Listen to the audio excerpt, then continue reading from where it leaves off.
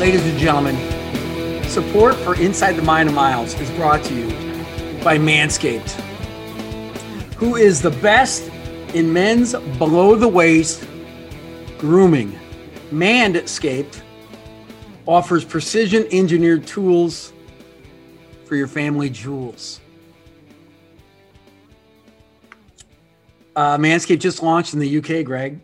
I just need to ask, do you have any personal history or grooming stories you'd like to share with the fine listeners of Inside the Mind of Miles? Oh man, if they type in the word Miles on Manscaped, they can get 20% off a purchase. Ooh, I might have to hop on that afterwards. I don't know if I have anything I'd rather share it in a locker room than in here. But I don't blame you. So, this can be a life-changing product. This is what they tell me right here. So that's why Manscaped has redesigned the electric trimmer. Manscaped engineering team has perfected the greatest private area trimmer ever created. Just released now is the new and improved Lawnmower 3.0. The third generation trimmer features a cutting-edge ceramic blade to reduce, are they trying to talk me into this or out of it? To reduce grooming accidents. Its waterproof technology allows you to groom in the shower. One of the coolest features is the LED light, which illuminates a grooming area for the closer and precision grooming. That's what I gotta have it.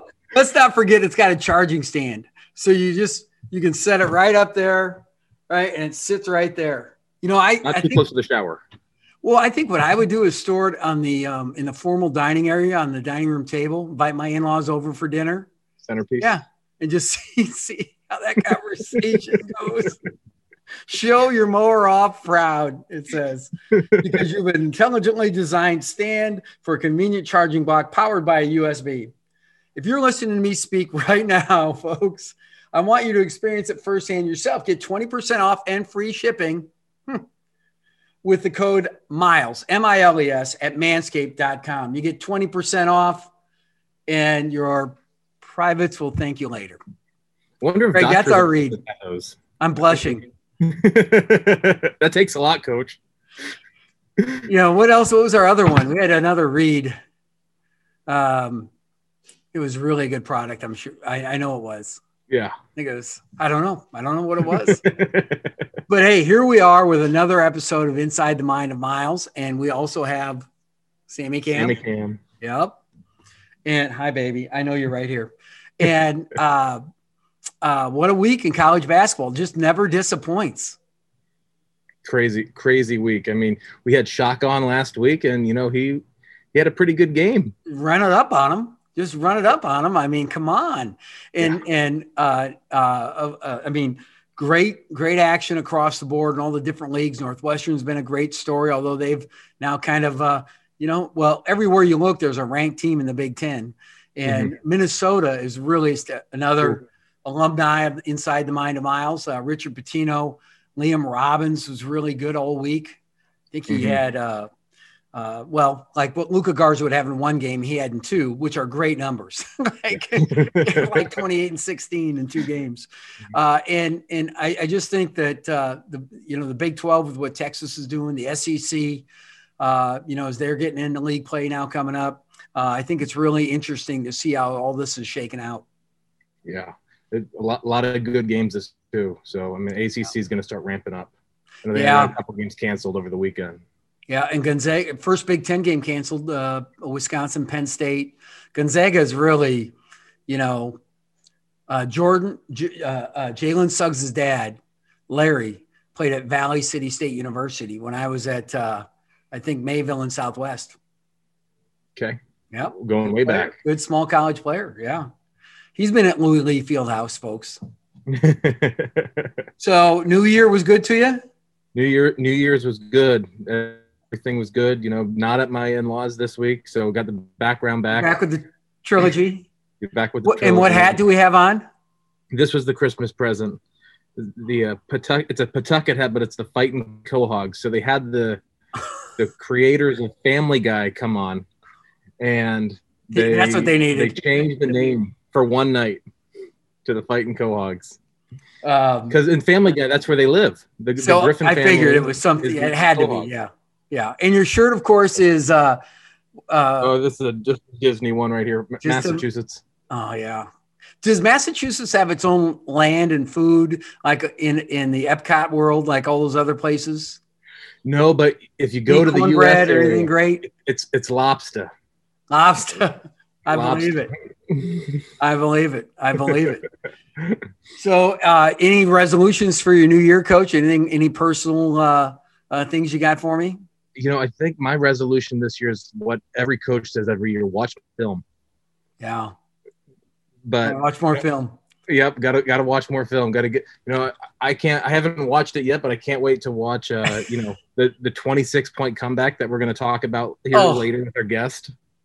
Yeah, I tell you what, Niko Medved's our guest today, folks, on Inside the Mind of Miles. They just set a Mountain West record for coming back after being down 26 points in the first half, largest margin of what a point margin to come back on, and wow. I mean, it was, it was funny because the Florida game ran late on CBS. So by the time I got it in there, it was like 28-6. So I'd already seen most of the whipping, and then ended up like 36-10 or 36-12 or whatever, 38-12. And then they got going. And it's a fascinating conversation. And it was funny that ironically, this was just kind of how it worked out for us. And so it was great to have Niko on.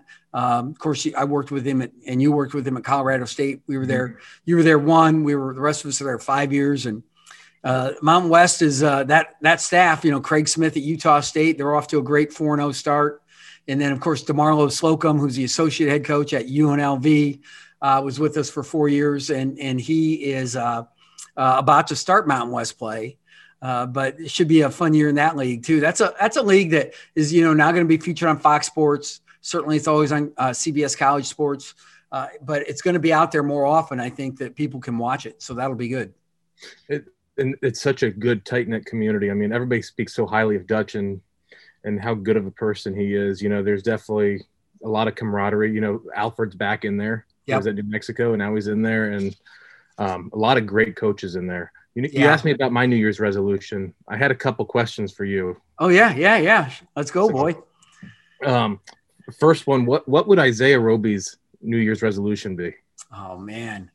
Well, every time I start, I get 22-7 in an NBA game. So I think it would be to be a starter for the Oklahoma City Thunder. It's crazy how many times we rep that out in practice, him not dragging his foot. And then when you watch the replay, he doesn't travel. And that's the one league in the world he can get away with the travel. Exactly. Dabo Sweeney, not basketball, but Dabo Sweeney. Filter? Easy rider. The last one I got for you real quick, Sammy. What's Sammy's New Year's resolution? She's got to lose 10 pounds, man. She and me both. She has not missed a meal. And that's just not a thick winter coat. It's not like she's up in the Arctic Circle trying to protect, the varmints from getting the house or anything like that. She's just hanging around, eating, snacking. You got to get her act together, get out and get some exercise. I like it, though. Coach, I tell you what, this should be a fun broadcast. I look forward to what we're doing here. And on behalf of Coach Eaton, we have no close today. We're the open, just to switch it up a little bit. I like it, but thanks for joining me, Coach. And now we bring to you Niko Medved on Inside the Mind of Miles. Thanks for joining us on what is perhaps or most likely the world's greatest podcast in the history of mankind ever. Thanks, folks. See you, E. See you, Coach. Ladies and gentlemen, welcome to Inside the Mind of Miles, which we know is the greatest podcast in the history of mankind. And again, it stays on top because we have Niko Medved, head coach of the Colorado State Rams. How are you stalwart Ram? You must be feeling great today after a big win against San Diego State in the Viejas Arena. It's a great feeling, and I'll say this: it's so weird. I actually kind of missed the show. I kind of missed the fans in there. And I just went to Dutch before the game and I said, you know what, Dutch, I really missed the show. And he's like, so do I. And I said, no, I know you really miss it, Dutch. But, Yeah. but I tell you what, when they were on that, we were down 26 yesterday. I sure as heck did miss the show. I'll tell you that much. Well, this is your eighth or ninth trip to the show. Yeah. And, when of course, you and I worked together at Colorado State, and now you're the head coach at Colorado State after Drake and Furman stops. And so, Nico, greatest comeback in Mountain West history, 38-12. Adam Thistlewood hits a corner three, and you had to be thinking, now we go. What was going through your mind? We've all been there. One of my favorite sayings is, if you're going to get down early. You got the rest of the game. Talk to me. Believe it or not, I was to myself, I joke about that with you all the time. I had that going through my mind, but once it got to about 20 or 22, I'm like, this is pushing it to a whole nother level. But I think at that point, we really challenged our group, and it was just, let's not worry about anything else. We just gotta play better here for a short stretch and try to get into some kind of rhythm offensively. We made a lineup change. We'd been pretty good defensively so far this year. They had made a ton of perimeter shots. They're a good shooting team, but I didn't know if they could keep shooting it at that kind of a clip, and needed to challenge shots a little bit better. And once we started stringing a few stops together, able to get into a little bit of a flow on offense, like you said, Thistlewood, a couple of our veterans knocked down shots. It was really interesting about, then that next stretch, the momentum really started to change, and you could feel it on our bench and in our staff that we started to get some confidence, but we weren't thinking at that point about, hey, how do we cut the lead to this or that? It was just playing better. And sure as heck, we went on a big run and went into halftime down 7, and we were feeling pretty dang good at that point. You know what I mean? We were feeling pretty good. Well, it's amazing when there's a certain amount of bottoming out that goes through an event like that, where now there's incredible level of freedom and kind of calmness comes across the guys. It's almost like screw it. I mean, it doesn't matter. Like, you've quit worrying about the outcome and you truly go back to growth thinking, process thinking. Let's just do what we do better. And that can be really, really good for a team.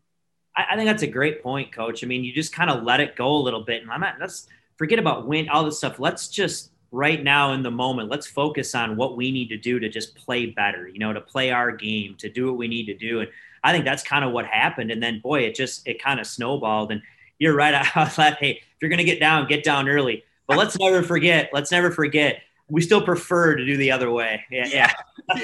If given the choice. Hey, a wise person told me once, if you don't get behind, you can't lose. That's true. That's true. Wise person. When we talk about that process, though, it kind of reminds me of what Nick Saban tries to do with an elite talent winning a championship, that, if we can get in this certain mentality where all that matters is us doing our job as well as we can do it, as often as we can do it, great things can happen. And that's really what I thought the lesson was with your guys' comeback last night, because once you did get to halftime, certainly, I mean, you make a huge 14-0 run to cut it to 12 and then still battle back, and end the game on a big run. And so that I think that first run never happens. The last run never happens unless you get the first run, of course, and get that to just around double figures. But the art of that comeback, what'd you change, Coach? I mean, what did you have to do differently? We know anybody that's played in the West has to understand San Diego State is like a Big Ten defensive team. They're punishing, they're physical. You look at they have men. Sometimes you're out there and you got this skinny rat running around from, Larimore County High School. And I mean that in the most affectionate way. And they got some dude that's like 23 and you're like, oh my goodness. And so, what did you have to change? Because one of the hardest things to do is score consistently against a San Diego State. Yeah. Dutch they had a really good game plan, really kind of ambushed us a little bit with kind of how they were handling some of our actions. And I think what changes, we went small. We decided to play small and put Roddy at the 5. And we've been doing that. We had planned to do it, but maybe not as early as we did.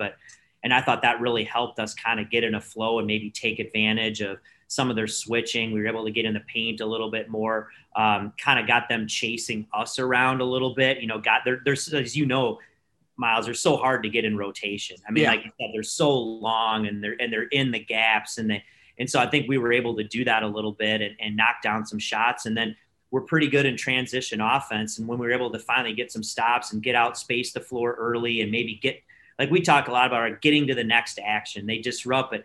Can we run some action to get to the next action? And then from there, our spacing I thought was much better. And we got 5 guys out there who can shoot the ball and put it on the floor. And I think we really had to combat it that way. And then, you know how it is. Sometimes when you do that, I don't want to say you take away their pressure, but their pressure isn't as effective. And you kind of get into the flow of the game and then they're not taking you out of as much stuff. And we were able to get them on their heels a little bit. So, I mean, I think that's the basics of the schematics. And we were able, when we were small, to still hold up on the defensive glass. That was a huge concern of ours. But as we were able to do that, we could get some rebounds and get out in transition. And San Diego State only had 9 2-point field goals in the game and shot 12 free throws. So even though they made threes, we were able to keep a team that big, not scoring in the lane. And I thought that was big. And you always say the easiest shots to offensive rebound are ones in the paint, and any shot at the rim's a good shot. Yeah. And so I thought we did a decent job that way, but really I thought it was the decision to go small,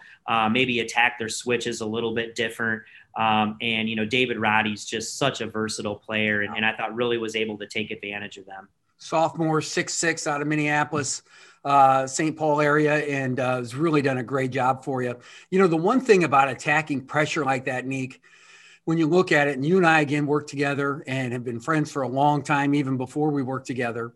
And, it's like one thing your transition does to a punishing defensive team is you're really able to get down and shoot it before they can get you.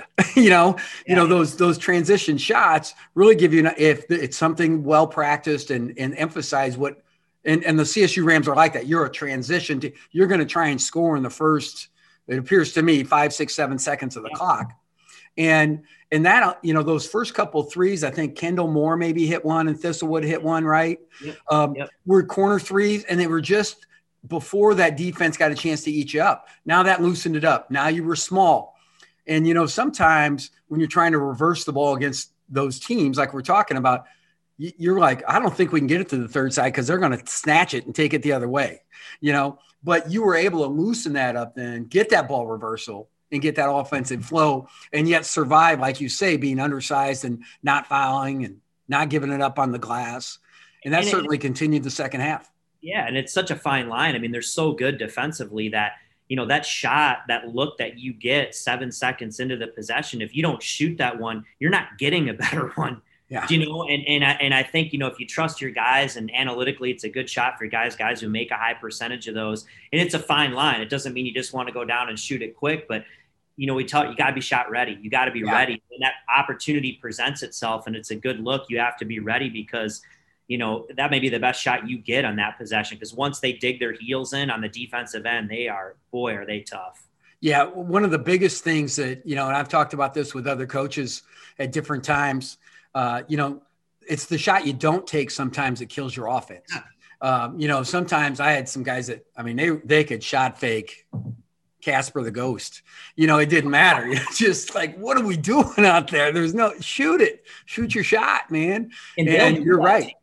They're long and they'll do it. And, you get in those molds against good defensive teams where you shoot it when you should drive it when you should shoot it. They're constantly keeping you off balance. But I think it's that, when you really get into a flow offensively, and we were a good offensive team last year, we're still a work in progress here, but I think a lot of times your best shots come in the first 8 seconds and the last 8 seconds. Yeah. It's being able to play well in both scenarios. And can you keep your offense moving that if you don't have a great shot, can you keep trusting it? And oftentimes when you get really good and you're patient enough in your motion, it's that last ball reversal, that last screen where you finally break them down. And Sammy, I love it. Says hi.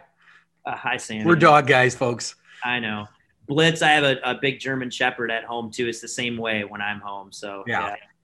But what you said is exactly right. and when you talk about the last 8 seconds, what you have to see is like, certainly you have to keep the ball moving the last 8 seconds. That's where the extra pass has to come in. If we're just going to drag it out, go middle ball screen, and then throw up, a crappy shot that maybe is offensive, but it's how do you break down the defense or keep the ball moving? Maybe you do drag it out, get a middle ball screen, and then start spraying the ball out there. Maybe you just keep the ball moving. And that's the best case scenario, is when you can continually move the ball and get guys to attack to take that best shot. There's no better feeling when that thing goes through the net and the clock goes off to see the reaction of that opposing defense, is there? Man, and you think about it, you got to tell your guys what happens. The shot clock gets to single digits and they panic. But, you think about 8, 7, 6, 5. You got plenty of time. You just got to have the patience. And you're right. It's very difficult to get to the third and fourth side against a team like San Diego State. But when you do, like any team, you're effective. And it takes time to build trust in what you're doing and to relax and to keep playing. And we're still getting there. But, like most teams in the country, when you're able to do that and trust what you do, that's oftentimes when your best shots come. But yeah, I mean, if you can do that against a team like them and you end up getting a great look late in the shot clock and it goes in, I mean, that is gold. Well, it's amazing. You talk about the 7, 6, 5, the countdowns. That's one thing the show used to mess with us a little bit on. Oh. I remember when I was at Michigan State, I was at Nebraska coaching at Michigan State, we used to steal the little letters they put out for the students. And it would say in the first half, we're going to count up, so we're going to count, 5, 6, 7, and it confused the guys. And in the second half, we're going to start the count at 5. We're going to start at 8, 7, to kind of confuse you. So I'd steal the little sheet to tell the guys, now listen, the first half they're doing this and the second half they're going to do this, because you have to. I mean, it can mess with you a little bit. And I've sure missed the crowds. And I know it's been a big adjustment for you guys. And that leads me to this. Your next game is against San Diego State, dude. Well, how do you like these back-to-backs? It makes sense. It's the right thing to do health-wise, especially with limited testing. And I know the bigger schools haven't had to do it, the Power Fives and all that, but it does make sense for the travel. And, hey, you get 4 days in San Diego in January. Not so bad. No, it isn't. It isn't bad. We just did it against Fresno. It's different.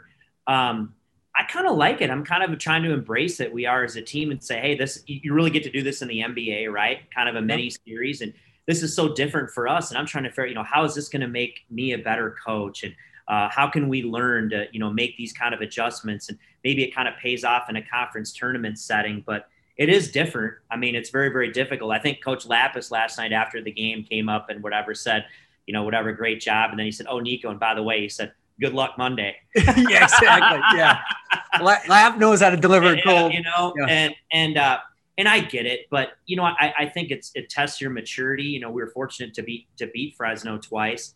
But you get up, you flush it. And I think you just got to take an unemotional look at the game. What did we do well? What did we not do well? How do we improve? I think you can't outthink yourself and try to think about every what if might happen. You still got to keep the main thing. But this, I mean, it's going to be an incredibly high level of intensity, but it is every time you play these guys, whether we played them now, 2 weeks, 3 weeks, they're so good at what they do. And so, but I'm real curious to see how Monday goes, but we're going to have to play a lot better. We were still down 26, Coach. So, you know what I mean? It's like, okay, we won the game, but I mean, there's a lot of things we need to be a lot better prepared for to have success on Monday. Yeah, Nico, if we just look here for a second and hang on here. Oh, heck, I can't do it. I wanted to share my screen. Your probability of let's see where you were here.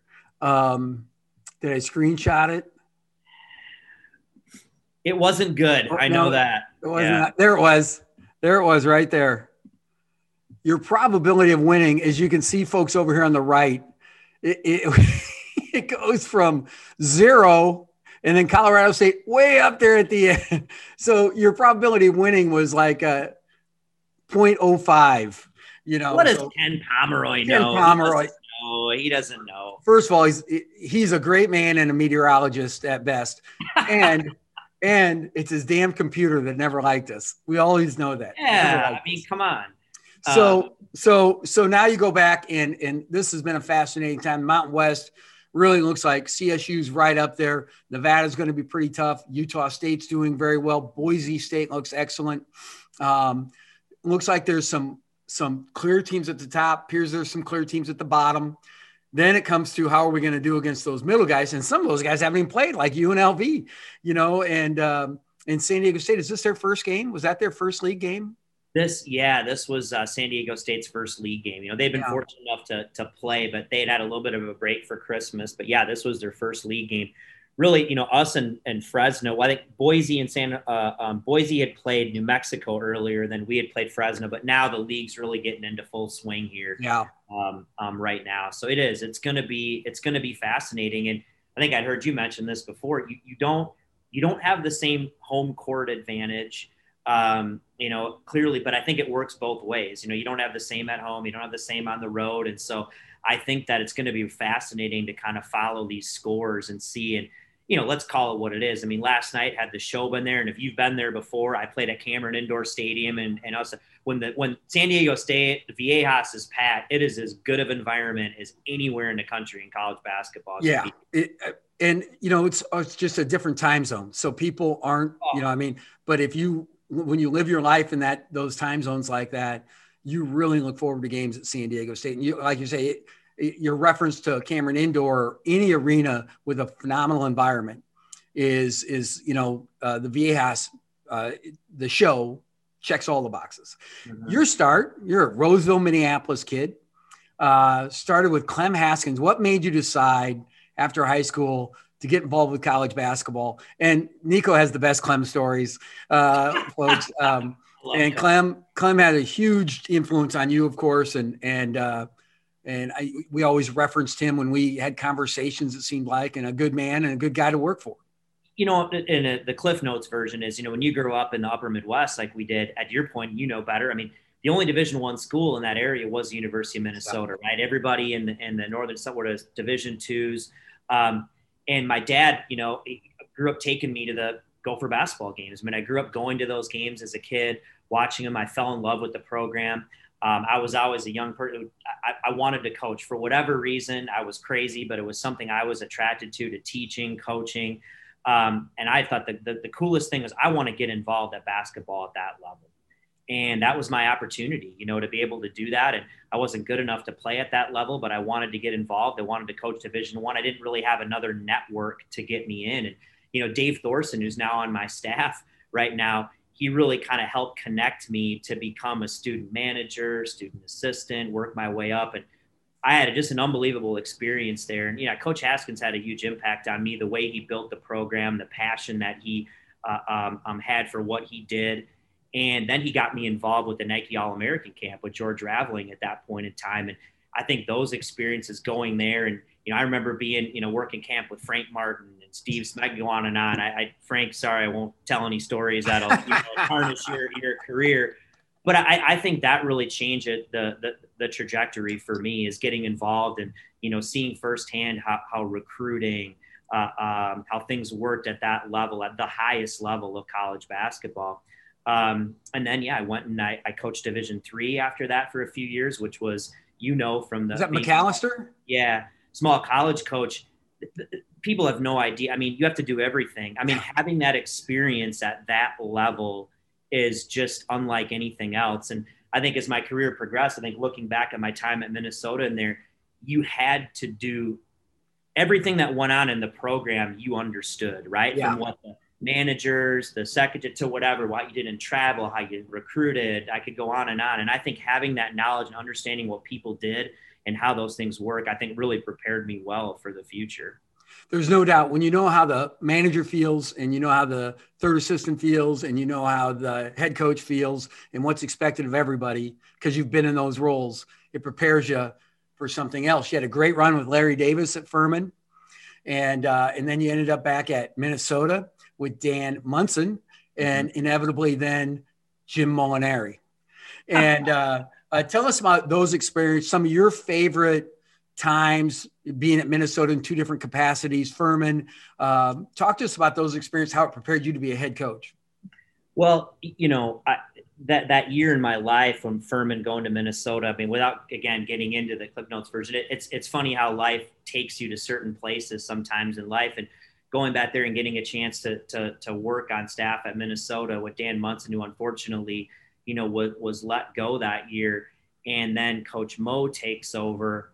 I'm there. And I tell you what, that year with Coach Mo and he and I working together was one of the best years of my life. And even though we didn't have a lot of success, we developed, I think, an unbelievable connection, and getting a chance to do that. And, having him become a part of my life, as on your staff was just awesome. And so I think that really prepared me, getting involved in so many different things and getting a chance to work with a guy like him. And then really, Coach, a huge break after that was when, you and I had a great relationship, but you brought me to Colorado State, and we went in there and built that program. And that experience really changed me. That was, you've had as big a part of this as any, is helping mentor me and become a head coach. You taught me how to run a program, and you gave me so much autonomy. Do you know what I mean? Is that, yeah. I think Craig would say the same thing, when he was there, that both of our, and DeMarlo too, but what you allowed me to do and what you taught me as a coach, and all the other things that go into running a program, and what you do and the energy behind it, going through that and doing what we did when we got there, how it started, how it ended, was, people have no idea. But going through that with you, and the staff was just the most invaluable thing. And then when I became the head coach at Furman, I felt like I was prepared. Yeah. I maybe wasn't prepared 6 or 7 years ago, but going through that and seeing all the work that goes in and having the patience really prepared me. And I would not be where I was even close without having gone through that. Yeah. Well, thank you very much. That's extremely generous. I know this, you got autonomy because you deserved it. I know talent. I know when to get out of the way. And that's evident now. Married Erica, 2 children, 1 dog. How's family life? Because you were single, just got married right at the end of our run at CSU. How's married life and being a father changed you? What's that like? It's the coolest thing ever. It's completely, it does change your life in a positive way, obviously, but the kids grow up like crazy. One thing that's been, I guess, a positive from the COVID thing is my first daughter, Allie, I moved from Furman to Drake, 3 months after she's born, even before that. And then we moved again. And so I didn't get to spend, as much of the first 2 years at home. With her, Taylor, my youngest daughter, is one I've been around and gotten to see these changes every day, and it's incredible to watch them grow and develop. And so I've enjoyed that piece, being at home. And this is so weird for us. I'm on the road. I'm in my hotel room in San Diego, and I'm kind of by myself right now. And I'm like, well, this is peace and quiet here. Yeah. Like, what does this feel like? As coaches, that we get used to that, right? Yep. We get to go and like, hey, I get to just kind of be alone here and my thoughts, but this feels like a foreign world. So no, I'll bet. Have you had a chance to get to the South Beach Grill to have any fish tacos down there? That's the spot. Man, it is the spot. It's so different. The travel is, this is our second time in California, but it's different. You're here in the hotel. You might go went for a run this morning, by the hotel, but you're pretty much locked down. Yeah. The food service, everything's different, but we don't venture out much, unfortunately, because San Diego's a nice place to go back. Yeah, there's some spots. Well, you can still get outside and get some vitamin D. So that doesn't hurt you too bad. Coach, I tell you, as you've gone through this and you've done this, I for one, have admired, your ability. One is like, for instance, you ran the spread offense, and then you kind of recreated a secondary, a faster way to play into the spread. Who had that influence on you? How did you decide to make those changes schematically, and why? So the one that stood out to me, I remember when I was an assistant at Furman, we went to play Creighton, Dana Altman, and we had Kyle Korver, and we went to play those guys, and it was a tournament, and we ended up playing them, and I scouted and I watched them play. And I immediately was just fascinated. I'm like, I love the way these guys play, and what Dana was doing at Creighton at that time. I had that vision, and I'm at Furman as an assistant, and I'm like, okay, like I could see this, I could see it. And I thought it was so difficult to guard. It was unique. I thought it was a way you could recruit to that. I love the spacing, so on and so forth. So I really kind of took an interest in that. And I just started to learn. I started to go and research and talk to different people. John Beilein then is somebody. I was going to say, you're a John Beilein guy too. Yeah, has had and in that way, and just And then you just, like everything else, like you steal and then you kind of morph it into your own. And then when I became the head coach at Furman, for whatever reason, even though I had done that as an assistant, it took me a couple of years before I changed. And then finally we committed to starting to do the spread and the transition, and we took off. You know, we were terrific for a couple of years in a row. And I've taken it with me. The year we went to Drake, we did the same thing. And now I've won away from the straight spread here. We kind of do more of a lot of 2-guard front stuff, but some Princeton influence. Princeton-ish. It's kind of morphed into the thing. We run some drift action, so on and so forth. But, you know, we have a blast with it. We try to recruit people who we think fit. I think that you have to be able to space the floor and shoot as this thing changes here. The teams are too long. They're too good defensively. They're able to pack it in the lane. And so, I mean, that's kind of how it's developed and turned into our own thing. We were terrific offensively last year. We're a work in progress. I think some of that is experience. I think missing the 3 weeks that we had right before the season, I think really kind of hurt us. But we're also doing some new things schematically that are going to take a little bit of time, and some young guys who have a lot on their plate. But I'm excited about it. I think we have a real upside there on that end of the floor. Well, it's interesting you talk about Dana, and anytime I talk about Dana, of course, our friend Kevin McKenna, who's one of his right-hand man assistant coaches. And folks, you're only as good as your staff. And that's, you know, what we talked about earlier. When you've got a talented staff, and Kevin is a super coach, was a sitting Division I head coach, left Indiana State to go with Dana. And he always told me he thought as they move jobs, and especially with transfers coming in, the spread or a set offense was always great to have to get everybody on the same page. Yeah. Defined roles that you kind of knew where shots were going to come from for the most part. And they've done a very good job too of integrating that difficult early offense with stretch 4s and stretch 5s and just all of those guys. They've done it at Creighton. Greg McDermott's now done it there too, and you've done it. And it can be really fun to watch and hard to guard, all in the same boat. But I really thought what Kevin had told me about, having that staple was really important. And I would say your staples are more conceptual than a set. Hey, you go stand here, you go there. You can play off the elbows, where it's going to be, you've got some certain actions that everybody can depend on, that they know this is what's going on, and they're all hard to guard. No, it's true. And I think your scheme develops, your players teach you a lot. You start to do things, and as you watch, you kind of learn what fits, what doesn't fit, how can it all morph together. Another guy is a great friend of yours, and Brad Underwood did that for years too. And I'd even had some talks when he was at Stephen F. and I was at Furman. He ran the same thing. He's obviously morphed now that he's gone to Illinois with his talent level and all that. But I think those things start to teach you how you want to play, and your players teach you so much. You learn, and I really like that. How could we do that? How could we read this and kind of changing our terminology and all that. But no, I really like it, and it's been good. But like you said, you got to keep evolving. You got to keep changing. You got to keep seeing how people are guarding you. How can you get better? Just because you like to do something doesn't mean it's going to work. Exactly. There's a lot of plays I really like that we never scored on. I love that action. We always miss. You know how many bright ideas you have? Like I have this bright idea to go in to try to score against Dutch's teams at San Diego State, and they just stick it. Where, and you're like, well, that was brilliant, Yeah. Like that ATO I tried to run last night. Like, what was I thinking? Holy cow. Nico references the bright idea. I used to be famous for an assistant would want to run a play. It would go badly, and I'd turn and say, any other bright ideas? How do you?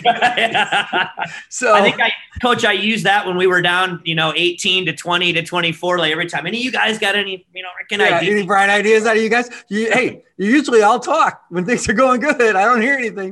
It was crickets over there, Miles. Like nobody had anything for me. Broke Panesh's like this. Yeah, like, come on, man. Like, let's go. Yeah. So, all right. We're just going to wrap it up here. So I used to be a freak about trying to, on game day, a ritual, a good luck charm. I always loved to find a penny heads up. I mean, I would drive to the McDonald's drive-thru and open up my door right under the window where they do change to see if I can find a heads up penny. What kind of rituals are the Rams got going on? Or what kind of, do you have any idiosyncrasies and this isn't a tip off. This is just a cold question. Oh, that's a great, I don't know that I have, on your game day routines, I like to, like most guys work out, at some point, but what I try to do is after shoot around or walk through is over, I try to tell myself the hay is in the barn. And a lot of times, I'll either, if I'm at home, I'll play with my kids. I might even put my head down for 15 minutes and I try to do something, turn on some music, do whatever, but I don't want to think about the game for a second. And then as soon as I get to the arena and I do it, then it's you're on back going. But I think trying to find a way to decompress, however you do that for that hour and a half, a couple hours, and I think is really important to try to clear your mind. I'm better. We're all emotional in this, but when I'm too hopped up and I'm too emotional, I don't think clearly. And so I really try to do that because I know it's going to happen in the game, but anything I can do to kind of try to calm my mind down and put my head down, go for a walk, listen to some music or something. Nothing crazy, simple. But we try to encourage all of our players to have a routine, whatever that routine is for you. You got to have a routine. Got to be able to do it at home and away. Absolutely. Yep. So, so today you make your money, boy. You go to practice and they're eating cake. You need to eat them. You need to get them eating crumbs. You got to eat them. Got to get them eat crumbs. Just go out today and just like loose ball drill. Like get after them, right? Today like make your money, dude. Get your mentality right. Yep. Get mind right, game right.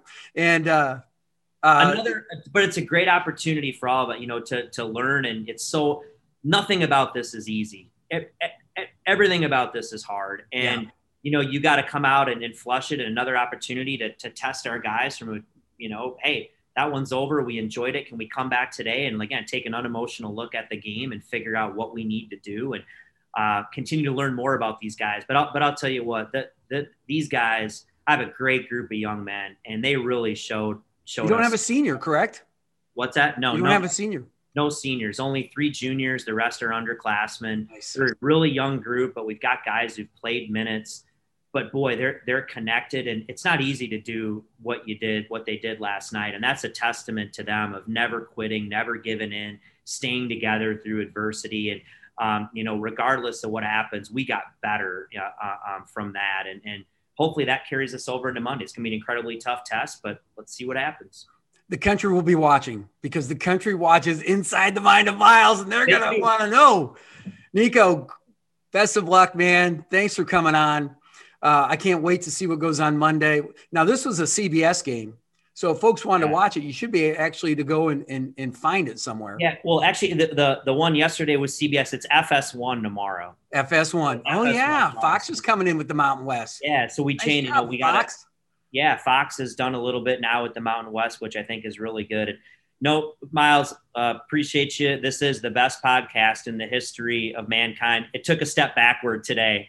You know what I mean? It did, but we're all good. So not when you sweep the Aztecs on Monday. No problem. So I didn't say that, Dutch. Miles said that. I didn't say that. Yeah. Dutch is the best. We had him on earlier. He was great. Listen, kind of guy Brian Dutcher is. We said off camera. He reached out to you after the game. How about that? I mean, he does that. And the only guy who called me after our debacle against St. Mary's, I put on the phone, and Brian Dutcher's calling me. I didn't call you. I was running away from that one. I was like, and I'm like, I don't have it in me to do that, but that's who he is. He's just one of the best people in our business, a terrific coach, and there's a terrific program. I mean, all the way around. So you know this, you were in the league with those guys, Fish and Dutches. Much respect for them as anybody in this. Oh yeah. Great people. Good luck, coach. Our best to the Rams. I'm proud to be. I see as you ram. Yeah, I used to be able to sing that song real good now. So those were the days. Neek, good luck. Best to you and your family and your staff. Go get them. You too. Same coach. Appreciate you.